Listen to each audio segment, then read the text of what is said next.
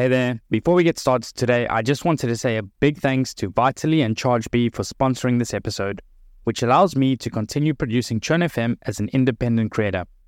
Vitally came in at a vital time for me, and perhaps they can for you too. If you're looking to maximize the productivity, visibility, and collaboration of your CS team while increasing NRR and streamlining operations, Vitally is the all-in-one customer success platform to help you do just that. They're also currently giving away a free pair of AirPods to all Churn FM listeners when you take a qualified demo with them. So if you're in the market for a CS platform, visit vitally.io/ChurnFM today to schedule your demo and get your AirPods.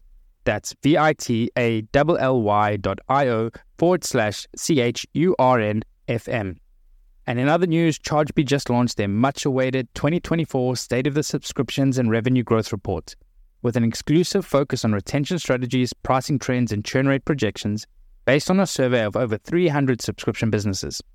I personally got an early sneak peek, and you don't want to miss this one. To grab a copy, you can visit chargebee.com/ChurnFM. That's ChargeBee.com/CHURNFM. With that being said, let's jump to today's episode. Hey, it's Andrew, and today on the show we have Fletcher Richman, co-founder of Halp, who now serves as the head of product for Halp after their recent acquisition by Atlassian. In this episode, we talked about the role of churn and retention when it comes to evaluating an investment opportunity.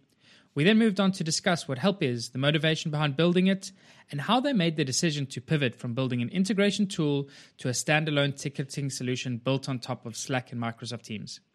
We also discussed how keeping it simple helps Halp measure churn and retention, and then dove into the unique and effortless land and expand strategy. We also chatted about how starting with small teams makes their sales process easier and gives them more opportunity for expansion. As usual, I'm excited to hear what you think of this episode, and if you have any feedback, I would love to hear from you. You can email me directly on andrew@churn.fm. Don't forget to follow us on Twitter, and enjoy the episode.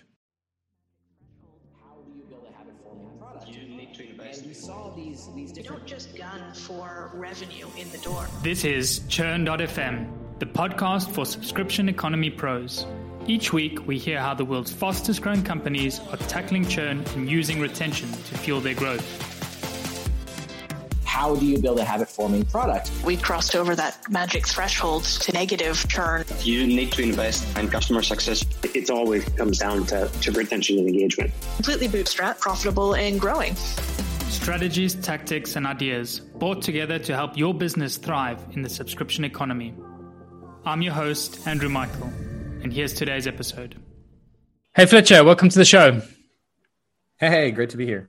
It's great to have you. For the listeners, Fletcher is the head of product for Halp, a conversational ticketing platform that was recently acquired by Atlassian.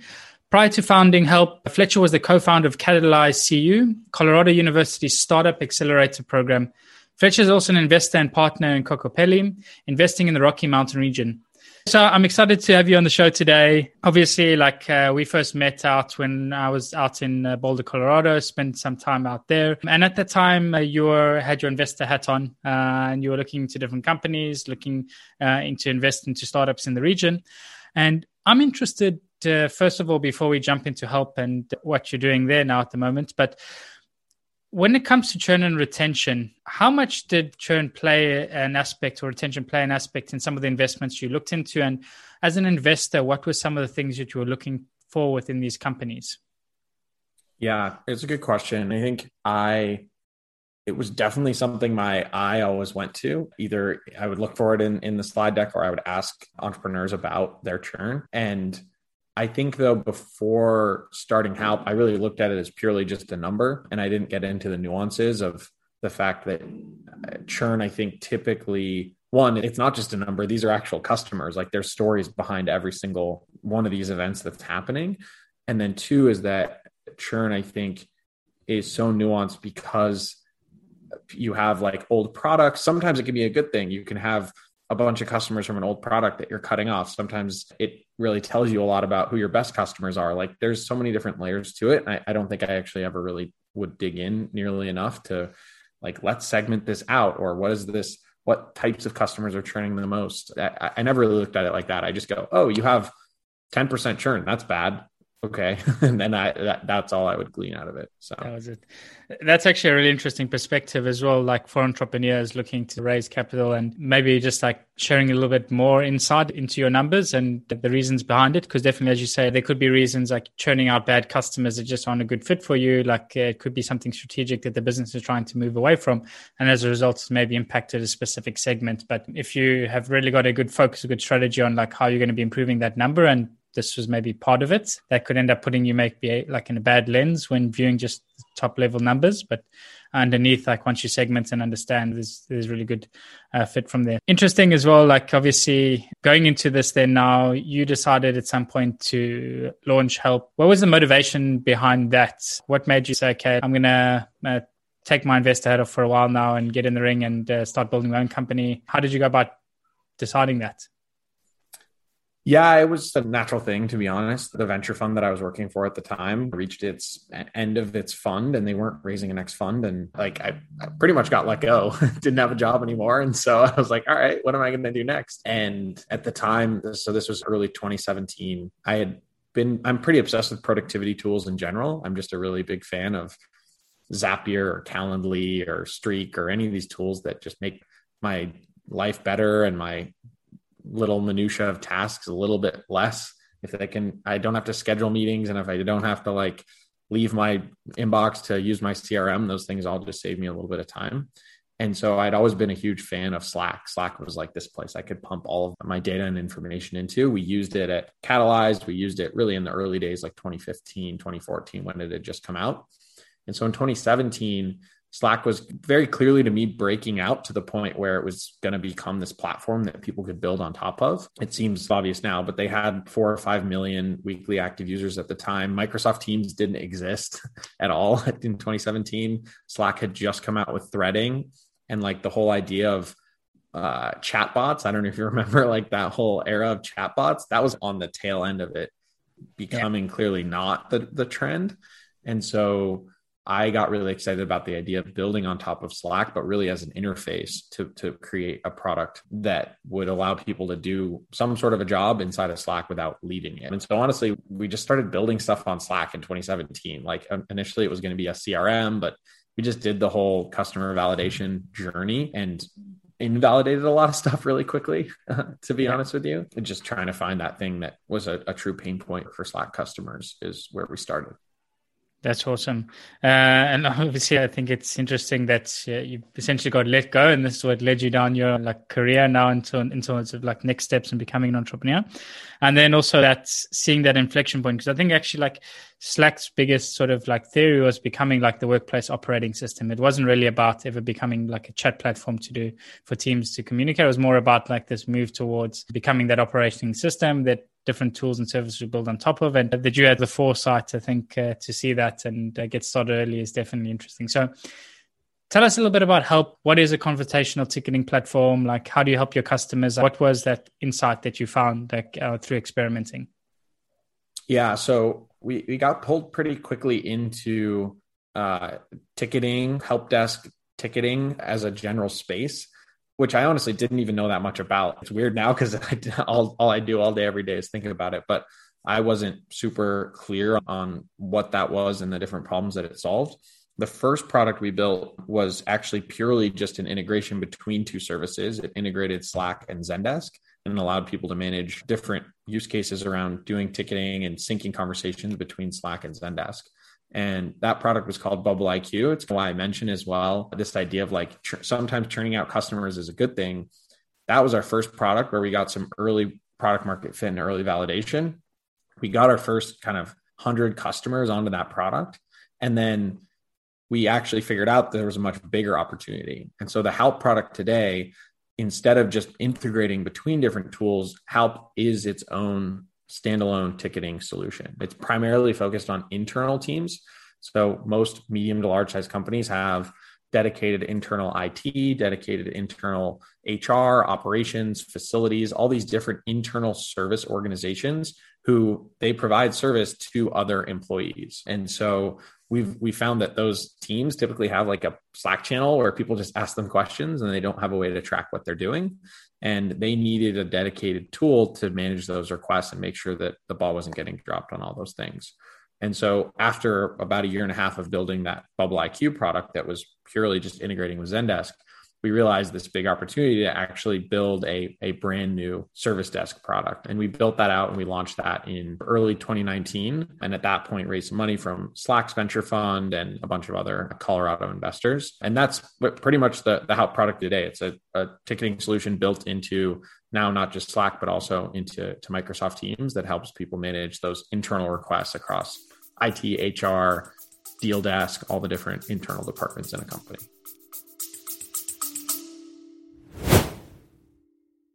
I just want to give a quick reminder that our sponsors of this episode today are Vitally and ChargeBee. Vitally are giving away a free pair of AirPods to all qualified demos, so if you're in the market for a new CS platform, make sure to visit vitally.io/ChurnFM today. You can also grab a copy of the latest State of the Subscription and Revenue Growth Report by visiting chargebee.com/ChurnFM and let them both know that I sent you. Now back to today's episode.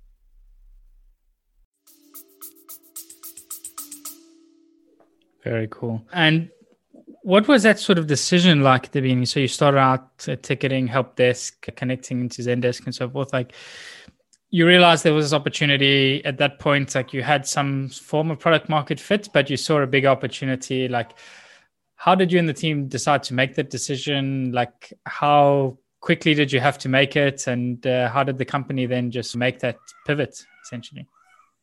Yeah, totally. It was a pretty tricky time in the business for sure. Because I think in the very early days when you don't have any paying customers, it's a lot easier to move around quickly. You're not letting anybody down. You're not dropping the ball for anybody. But like I said, we had like over 100 paying customers who we had to figure out whatever we did in our next thing, how would they come along with us or not come along with us?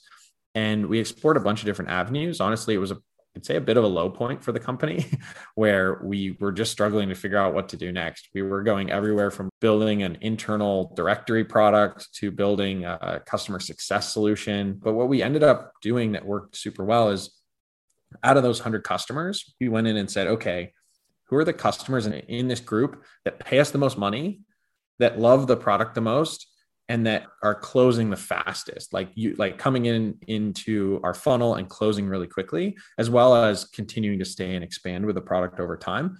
And we had this segment of customers, which was these internal teams, these IT teams that were using it really well and just loving it. And we weren't even honestly targeting them that much. We were almost ignoring them. And so I just had a bunch of conversations with them and said, okay, how are you using the product? Why are you using it this way? Why are you using Zendesk for this? Because it's not really built for that. And okay, what if we were to build X for you? So having that base of customers was, I'd say, both a blessing and a curse, because we were able to use them to navigate through that tricky path and say, okay, here's the product opportunity that I'm hearing from all of my best customers. So it's okay if I fire this group of other customers that are actually really price sensitive and don't want to pay for this and don't want to do all this stuff, and focus in on my like 20 or 30% of customers that are the best. And that ended up being obviously a really good decision when we did it. Absolutely. And let's talk about that a little bit more detail. So you did some analysis, segmenting, trying to understand which customer base was the ideal customer from a few different angles. And obviously you mentioned like one of them, which was converting the fastest and who were the happiest. And I'm interested when it comes to building products on top of platforms like Slack, how much does churn and retention come into it? And how are you going about effectively measuring it essentially? What are some of the key metrics that you're looking to try and understand when it comes to retention? How are you measuring the engagement of your users through these services? Because I would imagine it's not like a typical web app where you can instrument your own analytics and understand every action and every move that they're taking within the app. So how do you go about measuring churn and retention and just engagement in general? Yeah, it's a great question. And you're right. So one of the core tenets of Halp is that you don't ever have to leave Slack to do your job, both as the person who's asking for help, like opening up a ticket, as well as, and this is the really unique part, the agent or the person who's actually managing the ticket. They can do that all from this special experience that we create for them inside of Slack or Microsoft Teams. We do have a web application. So we do have some sort of your traditional, like you log into our web app, you can manage tickets there, you can do settings and things like that. But like you mentioned, people don't necessarily have to do that. And we do a couple things. I'll start with our top of funnel when people are coming in. There's some unique aspects to, let's talk about Slack specifically. When someone adds our app to Slack, that's how they actually start their trial. So we don't have like passwords. We don't have any other way to sign in. You just add to Slack. We get your email address from that. That's how you've started off your trial. And then you set up your create your first ticket is our big goal of what we're trying to get you to. So the thing that I like to do when we're thinking about both activation initially, as well as retention, if you can boil it down to one very valuable action that a customer is taking. You could try and measure like all this other different stuff, but ideally, if you can get it down to one thing, it's just simpler to understand what's going on. And so for us, it's very simple. Are they making tickets, right? If you're not making tickets, you're probably not using your ticketing system very much. And so what we found is that during activation, if a customer makes 2 tickets, the first ticket being that sort of like test one in the onboarding, the second ticket being like, now you're actually really trying the system out. If they make 2 tickets, their chance of conversion actually triples once they've made their second ticket. So our whole activation process is centered around, let's just get them to make 2 tickets. Okay, great. That's top of funnel. Once they've converted, so we have a pretty standard 2-week trial. They put a credit card in. After that, nice thing here is it's the exact same metric. Are they making tickets? We can tell pretty easily if a customer makes 0 tickets over the course of 30 days, they're pretty likely to churn, right? Because no one's using the product. And so we've basically just built a bunch of very simple alerting systems. And I think people over-architect this stuff. I think the key here is simplicity. If you can boil it down to as simple of a thing as possible, otherwise then your product changes and your pricing changes and something changes and like your whole retention strategy breaks. So we've kept it very simple. Did you make tickets in our system in the last 30 days? If you didn't, let's send an alert out saying, here's the customers that haven't created tickets. And then our customer success team or even we can have automated marketing emails, which is what we've done as we scale, that send out and say, hey, like you haven't made a ticket in the last 30 days. Can we help? Do you want us to set up some time? Is something broken? Just very simple stuff. But the simplicity is the reason that it works. That's how we've done it. And that because the tickets live in the back end, it doesn't matter that on Slack. the API side. And exactly. Yeah. It's very interesting. And then you mentioned as well, like from an onboarding perspective, I think one of the things that it really sounds amazing and is like the seamless nature of it by the sounds of it. And I'm just maybe paint the picture and you can tell me if you're wrong. As an end user, I go through the Slack app store. I see a whole bunch of apps there. I come across Halp. It looks interesting. I need an internal ticketing system. All I do from there as the admin of that Slack channel is install Halp, and Halp automatically creates an account for me within Halp. So if I wanted to then maybe log into your web app, I'm assuming that maybe there would be a Slack sign-in that would use my historical information, and then I'd have access to the web app as well. But like you said, like most of the action that you're having is pretty much going to be predominantly within Slack, and that's the goal. Yeah. People don't want another software tool. Like people want stuff that works within the tool they're already using. So. And they want it where they have it. Yeah, I like it. This is something I firmly believe as well, especially now moving to like more and more companies moving remote. Like it's important that and more tools now emerging that people just don't want another tool in their stack. They just want to have the information they need where they need it and be able to work from like their environment as well. So I love the whole idea as well behind Halp and getting started from the beginning. So interesting as well. You mentioned something before the show, but I wanted to dive into a little bit more now as well, is in terms of like when we think about net retention and expansion and growing accounts. You mentioned something of the way that you're able to expand accounts and to add new users to it. And you mentioned adding a user to a Slack channel, which automatically adds them to your system. Like, can you talk us through this a little bit? Like, how does this work and where did the idea come from? Yeah, totally. So I think there's 2 points I want to make here that are really important. The first is, I think a lot of companies fall into the trap of trying to maximize the size of the account when they first land it based on incentive structures, based on they want to get $50,000 or $100,000 in ARR when they first close the deal. And what we've done is we've actually done the reverse. We want to get the deal as small as possible when it first starts, because then there's less procurement to deal with. There's less everything to deal with. And so I'm super happy if we land two seats at a giant company And it's just the two people on the IT team that want to use Halp, because what we know happens is Halp, the way it works is you put it into this massive public channel that's like IT help, or Ask IT is the very common channel that people typically set it up in first. And then everyone in the company sees it and is like, oh my God, that was a really, like, I literally used an emoji to make a ticket. This is amazing. This was great. How do I get this for my team? So we know that there's that internal virality. So starting with a smaller team makes your sale process easier and then gives you more opportunity to expand, as opposed to trying to get the big sale when you go in. That's, I think, point one I want to make, especially if you have a product that has a lot of internal visibility. I think this is probably as well what Atlassian must have loved this with their land and expand strategy. I think that's how exactly they grew from the day one. And for sure, yeah. Sorry, point two. Exactly.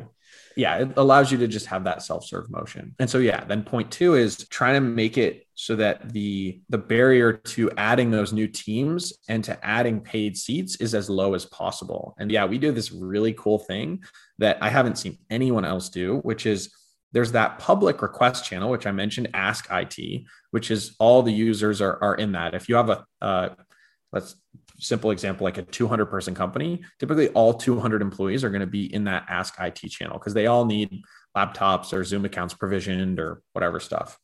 There's also a separate Slack channel, which we call a triage channel. This is a kind of a concept we created, but we created it by following what our users are already doing, which they had these private triage channels where the IT team is a member of that triage channel. And what you do is you actually invite the Halp bot to that as well. And you link that to your queue in Halp. And you say, okay, this IT triage channel in Slack is linked to the queue in Halp. And that's actually how we manage membership. So we don't have like our own provisioning system, our own invite system, any of that stuff. The members of that channel in Slack are actually your paid seats inside of your Halp instance. And so what that means is that when you invite a new user to that Slack channel, okay, our IT team is 5 people, we support 200. We're going to add it. We hire a new employee. What's the first thing you do when you hire a new employee? You add them to a bunch of Slack channels. And so the second you add them into that IT channel, boom, we charge you another $50 for that additional agent. And that you didn't have to invite, you didn't have to do, we get their email as soon as they join the channel. Or if you create a second triage channel, you say, hey, we have triage HR now, and we want to link that to the HR queue. Great. We're going to charge you for those agents too. And so that's been honestly magical. We were really worried for a little bit that customers would get like mad that when they add a new user to that channel, we just charge them, but we've just put a little additional messaging and said, hey, just so you know, you're about to get charged. Like this added an agent. And as long as you're clear and communicative, which is maybe like the third point that I'd say in general in relation to retention, is just be very clear with your customers about everything that's going on. Never try and sneak anything by them. But yeah, that's been a magical thing for us. That's a really unique aspect to our product and what we do, but that has really driven a lot of that land and expand viral growth. Super interesting. And I love like how effortless it is as well. Like you said, like no need for invites, emails to go out, like literally just join a channel and boom, you're there. I'm interested as well then, like in terms of the customer base, would you say it's 99% or maybe now since you have Microsoft Teams, but everybody just using Halp through Slack or Microsoft Teams? Not really. Do you have any customers actually using it and the standalone web app, or that's pretty much non-existent? Yeah, so we have different personas, right? So we call them a requester, which is the help seeker that's actually getting help. They use the product 99% through Slack. You can submit tickets via email, but we consider it a Slack first experience, the same way you build a mobile first product. So the vast majority of our requests are coming through Slack or Microsoft Teams on the help seeker side. On the agent side, so if I'm someone answering tickets, there we see much more of a split. I'd say it's actually pretty close to 50-50, where half the agents, like we get messages from agents that are like, I was like out with my friend, not as much anymore with COVID, but like I was out with my friends, like at the bar, and I was answering a ticket on my phone. They can do that right from Slack. We don't need our separate mobile app or anything like that. So there's lots of times where it's very nice to quickly answer a question through Slack. But if you're trying to manage a queue and go through a bunch of tickets, it's nice to have a dedicated interface to do that. So that one's like half and half. And then for admins, work exclusively. Like our configuration experience is exclusively out of our web app. That doesn't make sense as much to do from Slack. Yeah.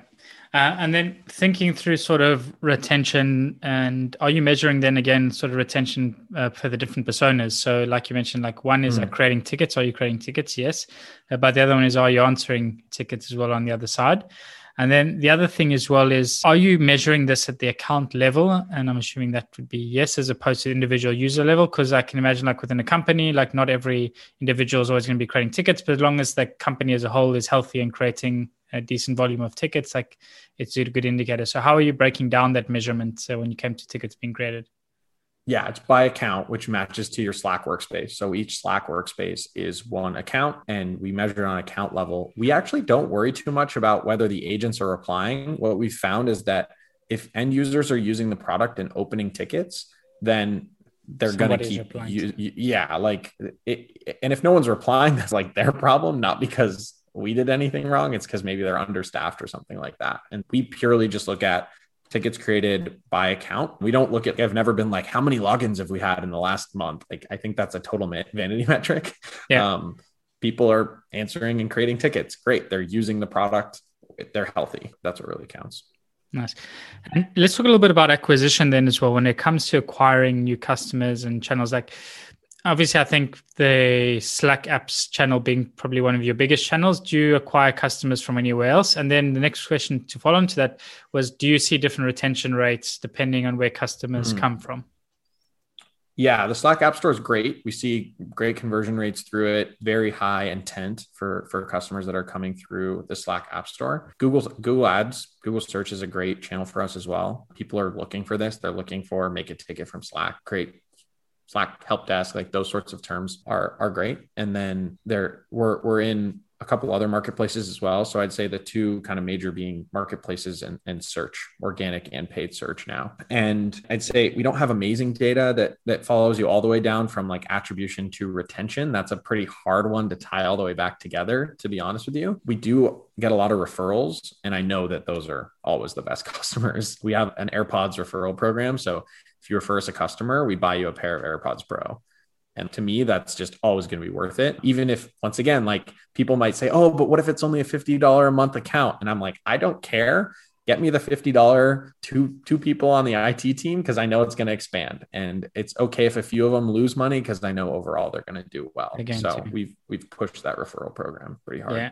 And then the cost per acquisition cost there is like $150 or whatever a pair of iPods costs, and you're getting back that $100 the first month. Like the payback is like a month and a half is pretty good. And you get these customer advocates, like that customer who referred you, who now has a pair of engraved AirPods. They just love you, and that to me is almost priceless. You can ask them to do webinars with you. You can ask them to do a G2 crowd review or whatever, and they just are so much more engaged. So there's more value to it than just the additional customer you get, I think. Absolutely.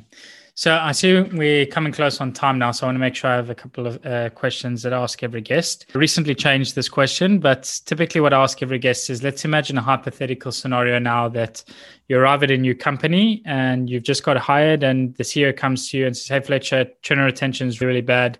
We need to turn things around. We need to do it fast. We have 90 days. My normal question would be, what would you do? But then typically everybody says that they'll speak to customers and figure out what the problem is and then go from there. I want you to answer maybe from past experience. So you have 90 days. What would you do that's super tactical that you believe would help reduce churn? And you can talk to it from the past experience that you've done. Yeah. So I would go in, figure out what the top 20% of customers are doing that aren't churning at all. So I would try and find a segment of at least 20% of customers that have net negative churn, if not like literally zero churn in the last 24 months. And then I would go through and systematically cut off everything from the top of funnel to the bottom of the funnel that supports any customers that aren't in that persona. So let's say that persona is like this size company and this type of buyer. Then I would say, okay, marketing team, we're only going to market to this group. We're killing all marketing that is bringing in people that aren't a part of this group. Okay, customer success team, if they're not part of this group, we're just not going to talk to them. We don't care. Like, we want them to churn, get them out of here quickly. Our churns are going to go way up for the next 90 days. And then it's going to be amazing after that. So yeah, it would be like basically cutting fat, going through and just figuring out who are the customers that we're probably spending a ton of time on that wasted aren't worth our time. Yeah, absolutely. Yeah. So really like doubling down on your ideal customer profile, deeply understanding who they are. And then, like you said, just stop spending money, stop wasting like on acquisition, on success, on support for customers that are just like chewing up time and ultimately going to churn. Nice. And I'd probably double prices too on that ideal customer profile, because you're always undercharging. Everyone's always undercharging. Always, for sure. Next question I ask everyone is, what's one thing that you know about churn and retention today that you wish you knew when you got started with your career? I think in SaaS, the thing that's really fascinating to me is that there are businesses that look really good for the first like 0 to 3 million ARR in growth, because you can acquire a lot of customers. And it's a market that like acquisition may be very cheap, but then those businesses end up flatlining because it's very hard to retain those customers. So there's this element of product market fit that almost includes retention. I don't know if you want to call it product market fit, whatever you want to call it, but it's very hard to know that in the beginning of when you're getting going. And when you might get your first 20 customers and they seem great and they seem awesome, and you might still not have a good business, which is, I actually still don't know exactly how to solve that, but I just know that it is a problem. So yeah, I think that's definitely like one of those things as an exercise, like trying to calculate your growth ceiling and understanding sort of because I think typically in early stage, like you said before, like up until 3 million, you might have growth masking the problem. So if you're growing faster than you're seeing customers churning, that's like masked by the growth that you're having. But slowly over time, you start to see like that growth declining and the churn rising. And then you get to the point where you hit your growth ceiling. There are ways to calculate it earlier on in your business, but it's something that people don't really pay much attention to in the beginning, because they are like, look, we're growing, whatever it is, like 40, 50, 100% month on month. Like churn and retention is not really a concern at that point. But eventually, like when channels start to get saturated, like acquisition starts to go up, like you start to see these problems occurring, and in some businesses sooner than others. But yeah, definitely it is an interesting concept and phenomenon, and it is definitely one of those ones most often overlooked as well when things are good in the early days. So yeah, and that's like the oh shit moment, like now we need to actually pay attention to churn and retention. But cool. Yeah, there's an actual mathematical ceiling that you have, right, based on your growth rate and the number of new customers you get. So if you have 1,000 customers and you're churning 50 of them a month and you're acquiring 50 customers a month, then you're just flat. But at the beginning, you're like, wait, I'm acquiring 50 customers a month and you only have 100. So you're only churning out 5. And so you're like, oh, this is fine, we're growing. But the like combination of your churn and your number of acquisition, top of funnel acquisition, literally creates a ceiling. You can't get above that number. It's crazy. Yeah. And that's when you need to do things like pricing, step change, like figuring out who the ideal customer is, like really doubling down and the thing.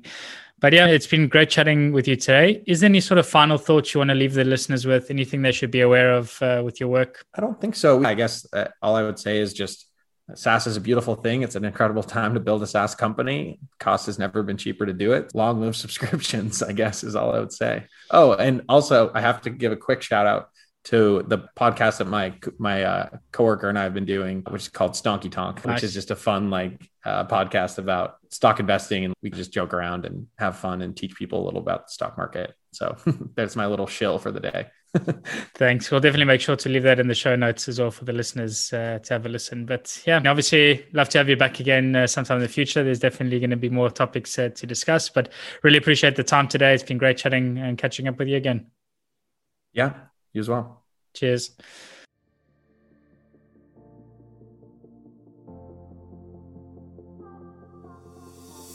And that's a wrap for the show today with me, Andrew Michael.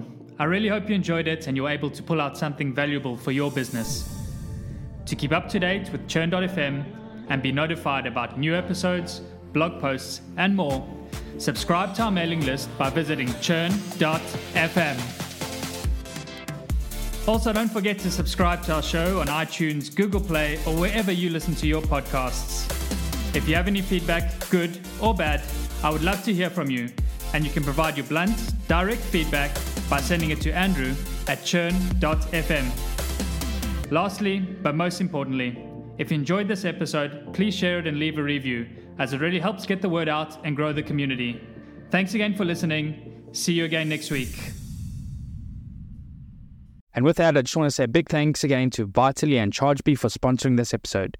If you do decide to check them out at vitally.io/ChurnFM and chargebee.com/ChurnFM, please make sure to let them know I sent you, because tracking podcast advertising is traditionally very difficult, and I want to make sure we deliver value to them both so that we can retain them as our sponsors. Thanks again for listening, and we'll see you again next week.